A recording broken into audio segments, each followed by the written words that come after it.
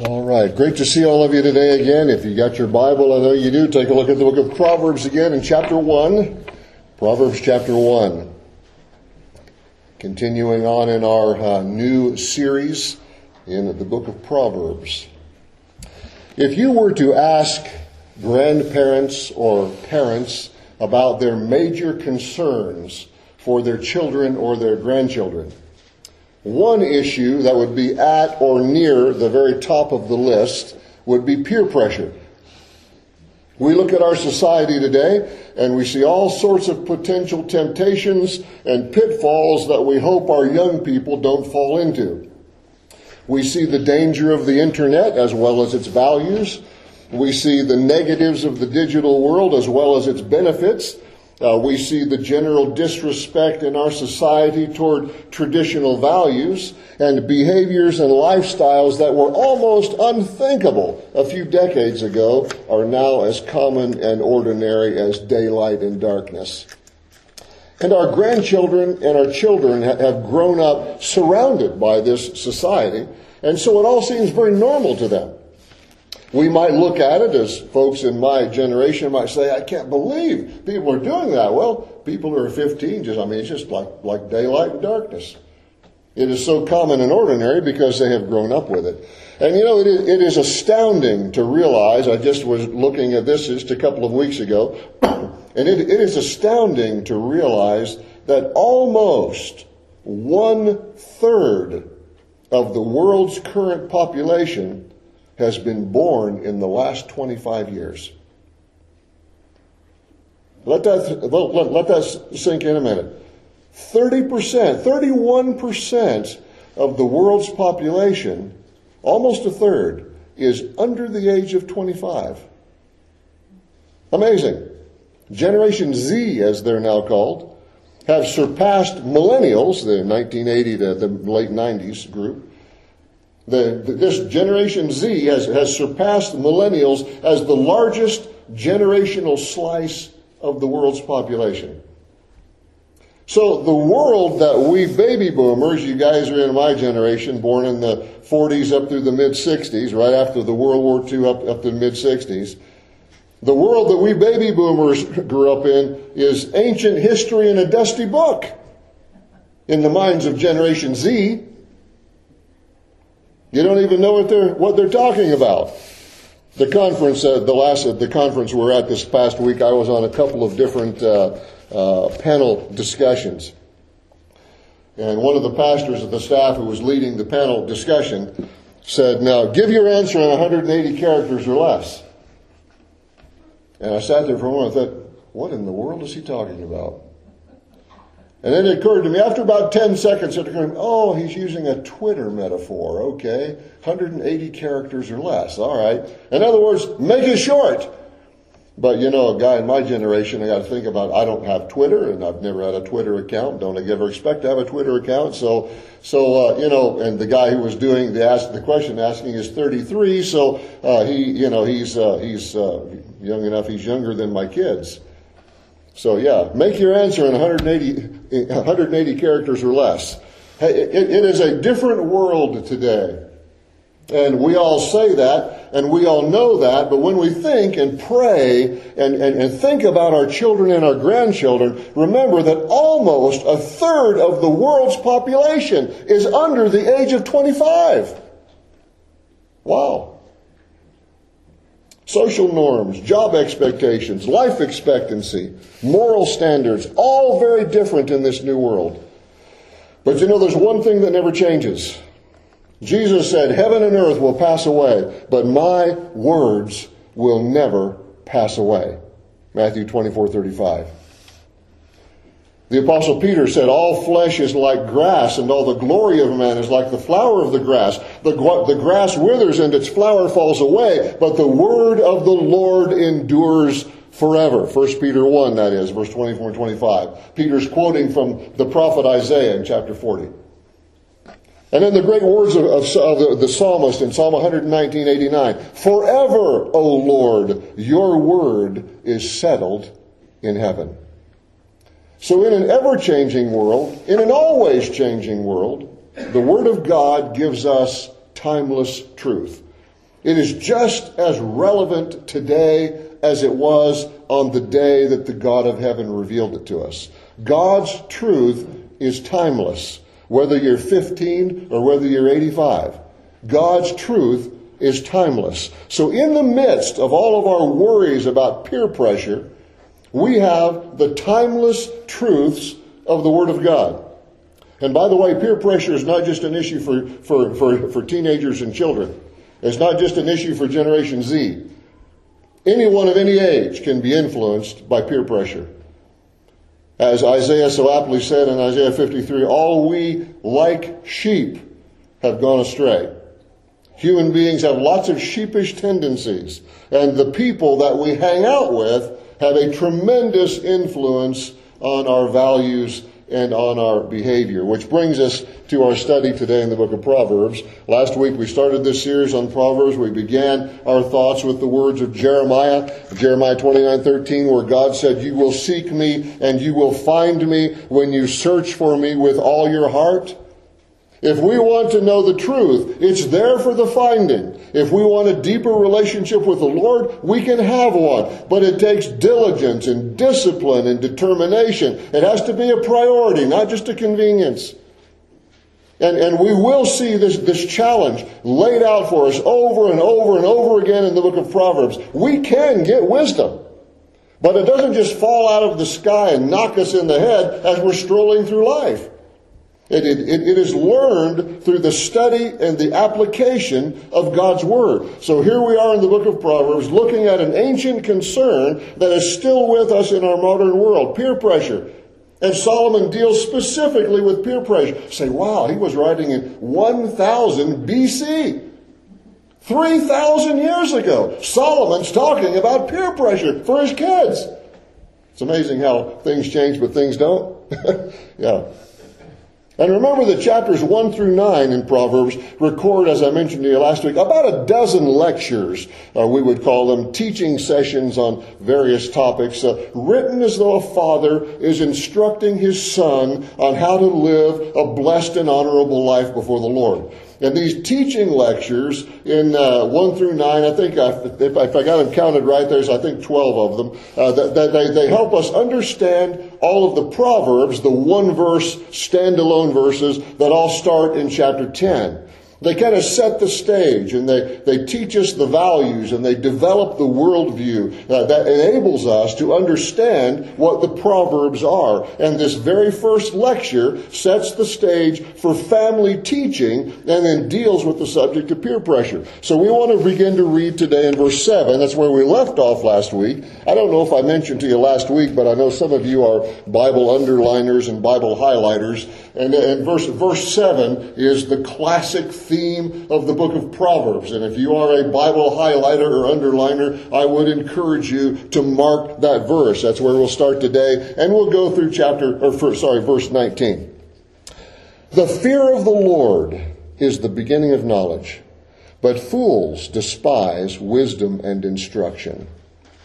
My son, hear the instruction of your father, and do not forsake the law of your mother.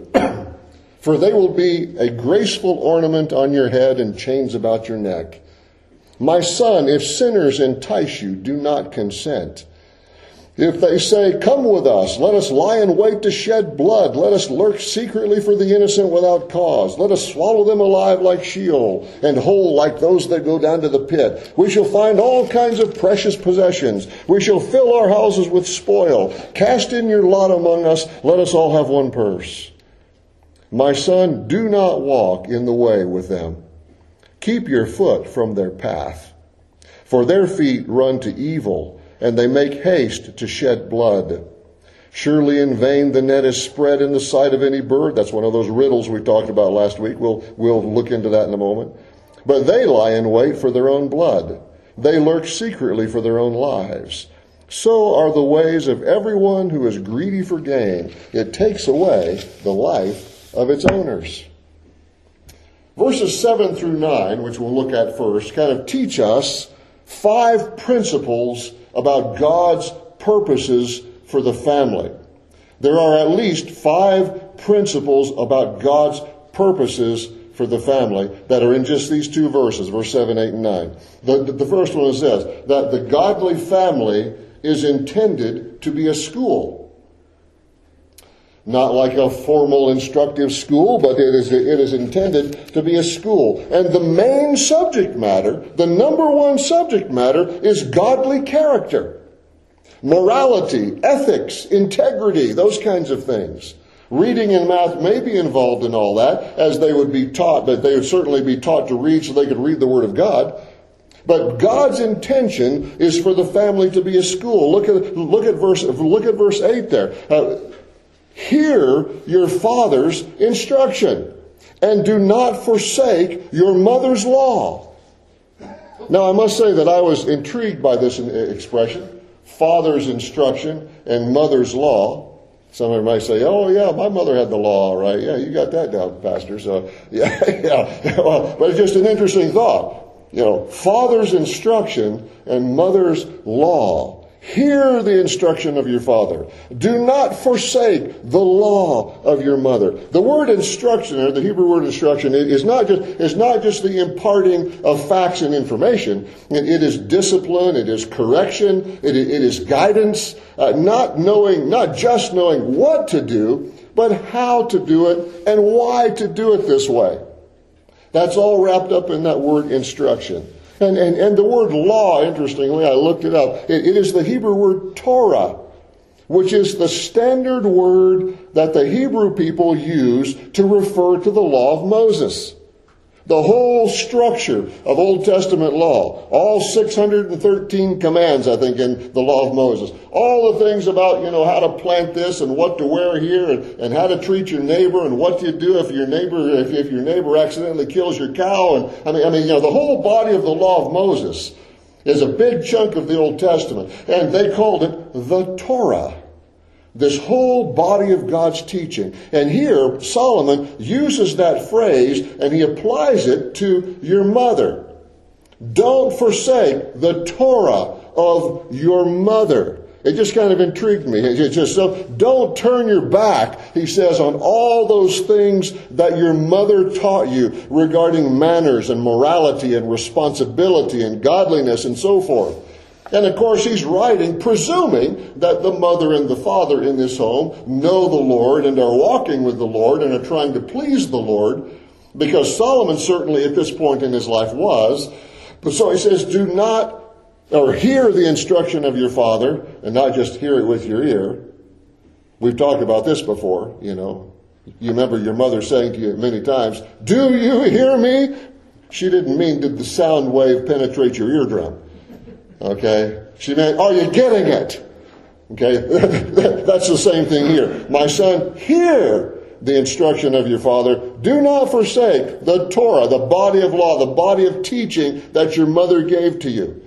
And I want you to hold your finger here for just a second and look back at 1 Kings 2. I just want to show you one verse. 1 Kings chapter 2. Solomon has just become the king. David has passed away. Solomon is now the king, and his mother comes to see him. Some of you will remember that Solomon's mother was Bathsheba, the same Bathsheba that David had committed adultery with many, many, many years before and had her husband killed, and God judged him for that. God, in his mercy, then gave David and Bathsheba another son, and he was Solomon. And so Bathsheba comes to see Solomon, and she's going to ask something for one of the brothers, and we won't get into that part of the story. One of Solomon's brothers was really trying to be kind of traitorous and undercover sneaky, and Bathsheba didn't really realize what was going on, but Solomon did. That's another whole sermon and issue there, but I just want you to see how Solomon treated his mother. Look at verse 19, 1 Kings 2 and verse 19. Bathsheba therefore went to King Solomon to speak to him for Adonijah, who is his brother. And the king rose up to meet her and bowed down to her and sat down on his throne and had a throne set for the king's mother. So she sat at his right hand. And if you understand anything about the ancient world, and even in our more recent world, kings don't stand up for anybody. The king is on his throne, people walk in and they bow before the king. If the king is not on his throne and there are other people in the area where he is, when he walks into the room, everybody stands. And then after he sits down, everybody else sits down. That was common court etiquette in king's courts for centuries, for actually millenniums. And so Solomon is here sitting on the throne. His mother walks in. Solomon stands up and he bows to his mother. Come in, Mom. Bring another throne. And he sets a throne here. Sit down here on my right hand, the place of honor. What can I do for you? I'll do whatever you need.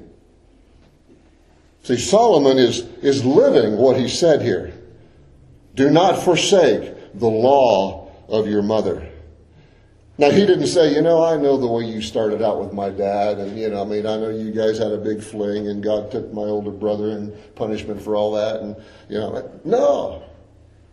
Bathsheba walks in, he stands up, and he bows. Come right up, mother, sit down. Bring another throne for my mother, and put her right here next to me. He had heard the instruction of his father, and he had not forsaken the law of his mother.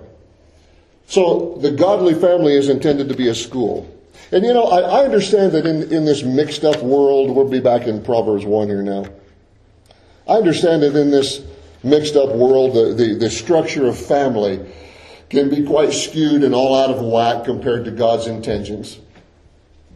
You don't often have a father and a mother in the same home who both know the Lord, who both love the Lord, who both trying to serve the Lord. That's not as common as I wish it was. But this is God's pattern.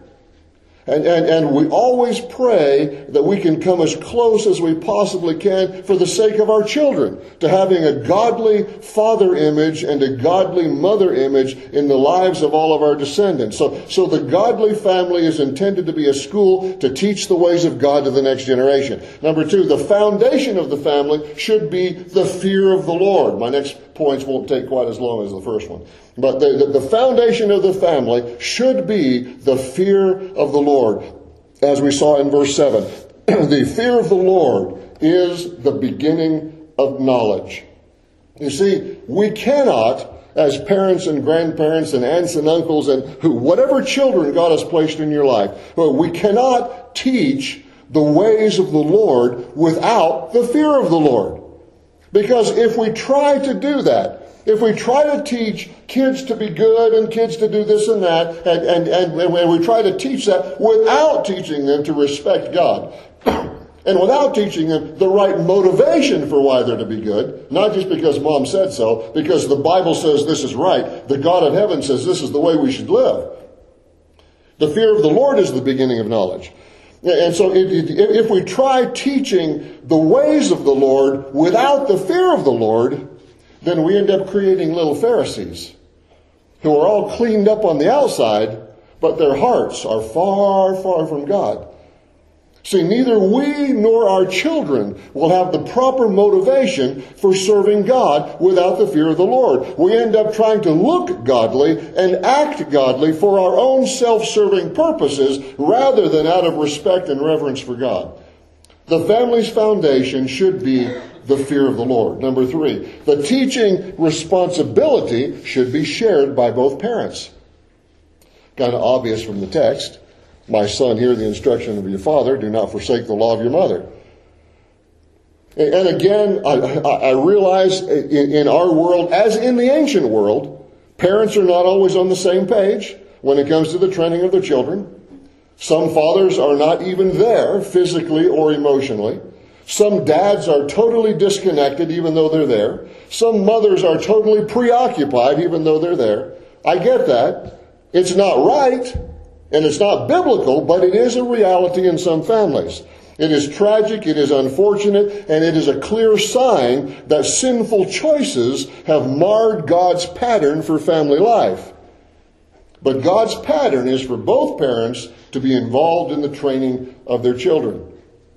It gives a good balance, gives a godly balance. Hear the instruction of your father. Do not forsake the law of your mother. Then number 4, children should respect their parents and their teaching. As we just said, hear your father's instruction. Don't forsake your mother's law. Make these godly principles for living that they have taught you part of your life. Honor their teaching. You hear this truth repeated over and over and over and over again in Solomon's teaching. Listen to your parents. Listen to your grandparents. Listen to your elders. He set the pattern for this, just as we read in 1 Kings chapter 2 a moment ago. Still, even though he is the absolute ruler, as the king, still treats his mother with the utmost respect. Then number 5, there is a promise of blessing or reward. You could have blessing / reward. There's a promise for that. The instruction of your father and the law of your mother, he said, it's going to be, according to verse 9, it'll be like ornaments of grace and jewelry. A graceful ornament on your head and chains about your neck. The picture there is like awards that are won in a contest.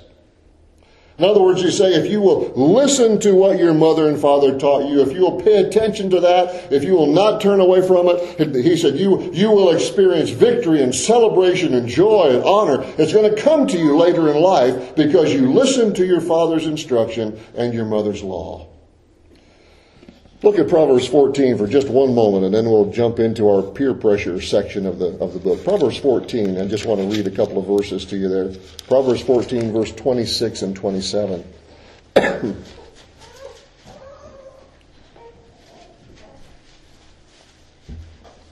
Proverbs 14, 26 and 27. In the fear of the Lord there is strong confidence, and his children will have a place of refuge, meaning God's children. The fear of the Lord is a fountain of life to turn one away from the snares of death. You see those two great promises when we have the fear of the Lord? It's strong confidence. We can be content and confident in God. With the fear of the Lord, there is confidence. And in the fear of the Lord, there's a fountain of life.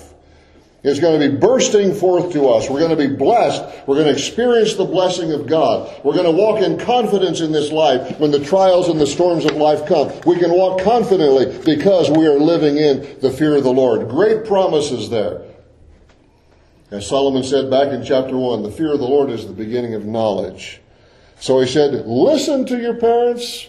Hear the instruction of your father. Do not forsake the law of your mother. It's going to be like a graceful ornament, chains about your neck. It's going to be honor and glory and comfort and victory and blessing. Presuming, of course, that they gave you godly counsel, which is what he is assuming here. So, what is the first pitfall that will keep you from living in the fear of the Lord? It's peer pressure. If you look back at Proverbs 1, we'll look at our section again here. Peer pressure.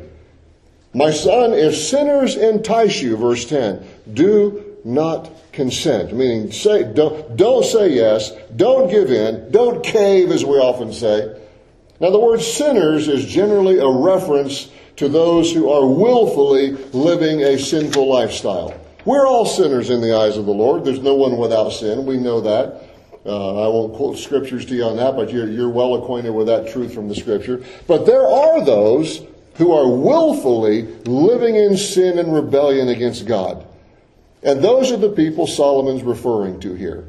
Not that everyone has a sin nature, everyone sins, but there are some people who are openly living in rebellion against God. So he says, if those kinds of people come to you, my son, and they entice you and they want to draw you in, that's peer pressure. Okay, come and do this with us. He says, do not consent. And there are three key concepts here. I call three red flags that kind of pop up or should pop up in your mind when peer pressure is coming at you. There are three elements of peer pressure that you will always see, at least one of them, sometimes more than one of them, when peer pressure is coming at you. And we just put it in three words. Hide, hurt, and have. And we'll look at those. Hide, hurt, and have. Verse 11, he says, if they say, come with us, let us lie in wait to shed blood. Let us lurk secretly for the innocent without cause. And of course, the people he's talking about here, they are murderous thieves And most of the time when peer pressure comes to us or our kids, it's not they're trying to commit you to commit murder and steal things, but the principles are still there. Well, will going along require you to lie or pretend or keep something a secret? Will going along, will it hinder you from walking in the light? Will it break your fellowship with God? Will it break your fellowship with other people? Peer pressure to sin always lures you into hiding. There's always something that you have to cover up. We will lurk secretly for the innocent without cause. See, peer pressure to sin always lures you into hiding, always leaves you with something to cover up. Maybe your boss is pressuring you into deceiving a customer. Maybe a friend is gossiping to you, so now you got to pretend like you don't know something that you actually know. Maybe your sibling says, and this is an old story, don't tell mom. Or your friend says, if you're in school maybe, don't tell your parents. Don't tell the teacher. Peer pressure to sin always leads you into hiding something. Or for adults, don't tell your wife. Don't tell your husband. And even to think further, think of the secrecy that certain kinds of marketing promotes. How many advertisements do you see that kind of entice you to indulge in a secret pleasure? Everybody's watching this. Everybody needs to own this. Everybody's participating in this, and that alluring headline or provocative image, it kind of lures you to a place that you know you shouldn't go. It's going to lead to hidden guilt. It's going to lead to shame and regret. So sometime later you'll have to pretend that you don't have those images floating around in your memory. You don't have those words ringing in your ears. You see, peer pressure to sin always lures you into hiding something. So when peer pressure is coming at you, ask your question, do I have to hide something? If I do, not doing it. See, the second word, hurt. Of course, again, these are murderous thieves, so we're going to lurk secretly for the innocent. We're going to beat them up. We're going to throw them in the pit. We're going to swallow them alive like Sheol, the grave. But the question is this, will going along with this hurt somebody? Is there a victim involved? Will there be blood? Maybe not literally, but will anybody be ambushed? Obviously, as I say, the people in our text are murderous thieves, so this peer pressure to this temptation may be something as vicious as a terrorist group recruiting young people over the internet, or as in our inner cities or many places even around here, a gang initiation that involves a violent act. Or it could be something as subtle as a group of friends mocking someone for a laugh. Or somebody in a business situation misrepresenting their work to get more money from a client. Peer pressure to sin almost always involves somebody getting hurt. And then the third word, have. Verse 13 and 14. She said, we shall find all kinds of precious possessions. We shall fill our houses with spoil. Cast your lot in among us. We'll all have one purse. In other words, after we rob and steal and do all this stuff, we'll all split it up among each other. And my questions would be this. Does going along with this promise easy profit? Is it going to lead to precious possessions, as I said, that you didn't earn? Or spoil or plunder, as I said, rather than the fruit of your own labor? You see, a financial schemer may promise big money with no effort. The cheater in school promises A's without study. The seductive woman or the alluring man promises pleasure without commitment. The gossip promises knowledge without responsibility. Lottery advertisements promise winnings, not earnings.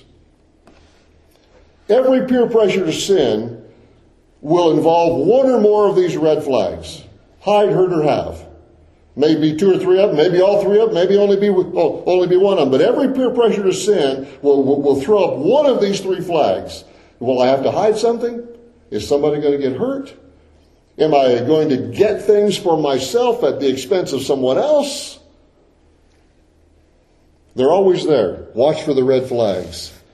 But Solomon not only tells his son what the problem is, he gives the solution. And starting in verse 10 and then the rest of these verses, he says, this is how you should respond to peer pressure. Number one, he says, resist the pressure. If sinners entice you, my son, do not consent. Don't be willing. Don't go along. Don't say, well, maybe this once. I mean, one time never hurt anybody. I mean, I'm not going to get hooked. I mean, I can tell them no next time. I don't want to look like a weirdo. If I go along today, maybe they'll leave me alone. No, Solomon said, my son, do not consent. Don't give in. If you have an answer, give your answer and stand on it. If you don't know what to say, just say no. Resist the pressure. Growing up near the ocean and swimming in salt water taught us that you have to watch out for undertows and rip currents. I won't get into all the details of which one is which and why they happen, other than to say that they're all strong currents that can pull you under the water and can carry you out into deep water really fast, and they can be very difficult to fight. I have not had much personal experience with rip currents, but I have felt very strong undertows on many occasions. They can be hard to fight against, but you can resist them in two ways. If you're in maybe knee-deep water or less and you feel terrible undertow, you can plant your feet in the sand and you can lean very hard into them. I remember as a kid, of course you do dumb things when you're a kid. You want to play in the undertow, to see if it actually knocks you over or not. So we'd plant our feet, but we made sure we didn't get very deep. You'd plant your feet and that water would pull all the sand away from your feet and your feet would go deeper in the sand. And you'd lean forward and actually put your hands up on the beach so that it didn't pull you into the water. That's one way. You can just plant your feet and stand there. But if you happen to be out in maybe waist deep water, you can't plant your feet. It's just takes your feet right out from under you, which that has happened once or twice to me as a young man too. What you have to do then, if you're caught in the undertow, you kind of have to swim at a 90-degree angle to kind of get out of it. It's going to pull you a little bit, but it doesn't just suck you right out of there. You swim as hard as you can, kind of at an angle to the undertow, and then you can kind of get out of it. I like to think of peer pressure as an undertow. You know it's out there, but usually it catches you by surprise. It's hard to fight, but you have to resist. Do not consent. Resist the pressure, Solomon says. My son, if sinners entice you, do not consent. Number 2, avoid the people. Verse 15, he says, my son, do not walk in the way with them. Don't hang out with people who pressure you to sin. I know that's a tough call for many young people. And I know you can't hide from the world. It may be lonely for a while, but what Solomon's driving at is don't listen to the gossip, stay away from the bullies, don't laugh at the dirty jokes, find a new group of friends who don't make fun of people, redesign your work schedule if you have to, avoid the partiers, whatever it takes, swim away from the current, don't hang out with people who pressure you to sin. Avoid the people. Number 3, reject their path. Verse 15 also. Do not walk in the way with them. Keep your foot from their path. In other words, once you identify the source of the peer pressure, stay away from the places they go. Don't do the things that they do. Stay away from the places where they hang out. Avoid the crooked habits of your coworkers. Avoid the humor of those who mock people. Stay out of the circles of those who live lifestyles of sin and try to drag you in with them. Keep your foot from their path, he says. There's an interesting companion passage. We won't read it today. You may be familiar with it. We've quoted it many times. Psalm 1, just 6 verses in Psalm 1, but the first verse of Psalm 1 says, blessed is the man who does not walk in the counsel of the ungodly, nor stand in the pathway of sinners, nor sit in the seat of the scornful. But his delight is in the law of the Lord. That man is blessed if he rejects their path. So you resist the pressure, you avoid the people, you reject their path, and then number 4, you remember their outcome. And here's where you have this interesting little riddle, this interesting metaphor he uses in verse 16 and 17. For their feet run to evil, they make haste to shed blood. And then he says, surely in vain the net is spread in the sight of any bird. But they lie in wait for their own blood. They lurk secretly for their own lives. So are the ways of everyone who is greedy for gain. It takes away the life of the owners. The trap that they set for others eventually comes back upon them. And what he means by verse 17, it says, it's foolish to set a net to catch birds while the birds are watching you. Doesn't make any sense. You want to catch those birds over there? Yeah, spread the net out here while they're looking at me. Well, they're not going to fly into the net when you're spreading the net. And he said the people who are doing this peer pressuring, as Solomon says, they think that they're setting a net for somebody else. But he said they're setting a net for themselves. And if you're alert to it, when they spread the net to trap you, you're like the bird. You be watching them, be aware of what's going on with them.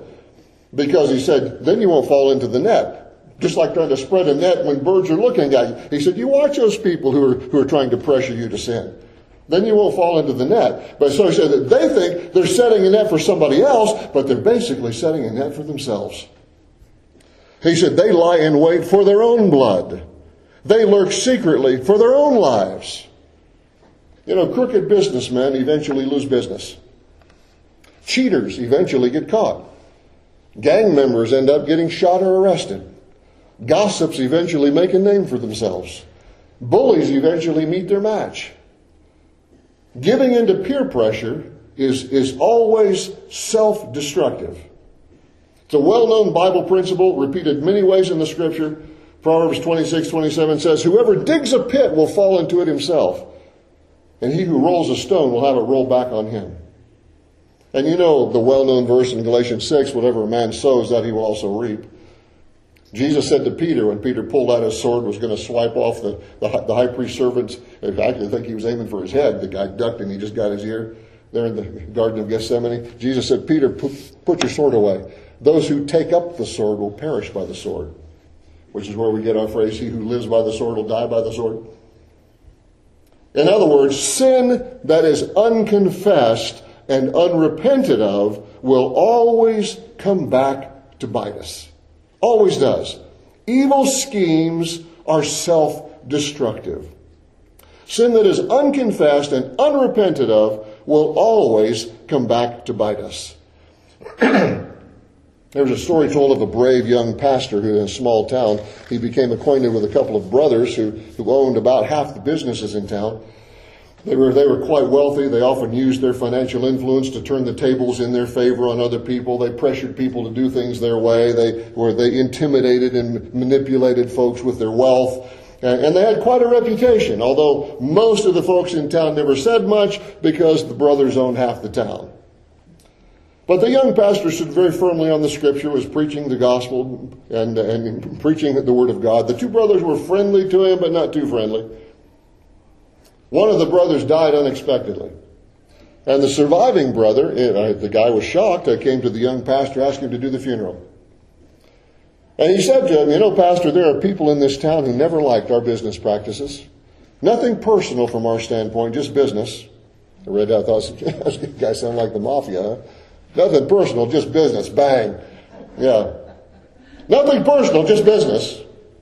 You know, I mean, I know a lot of folks didn't like what we did, but it was just business. But I'll tell you what, Pastor, I'll give $20,000 to your church if you'll say at my brother's funeral he was a saint. Then he slapped the pastor on the back and walked away.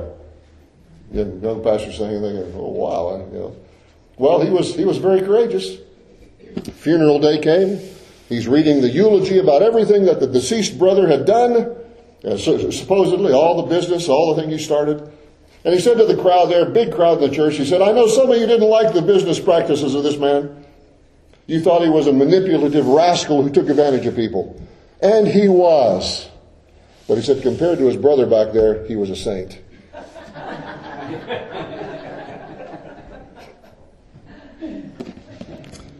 Evil schemes are always self-destructive.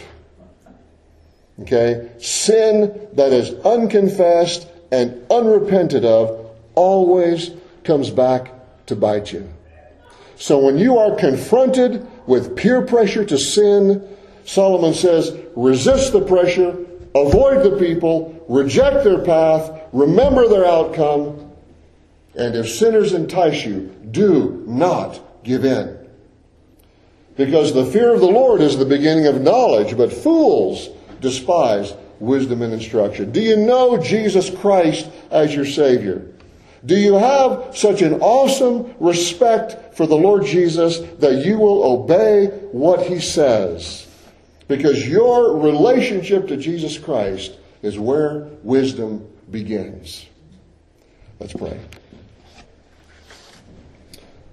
Lord, I ask you to guide us as we walk our way through this sin-cursed world. There is lots of pressure there, Lord, and not just on our young people. Our young people certainly face pressure all of the time, but they aren't the only ones. We as adults face pressure to do various things, or to go certain places, or to act certain ways, or to feel a certain way about a certain issue. We're all subject to the possibility of peer pressure.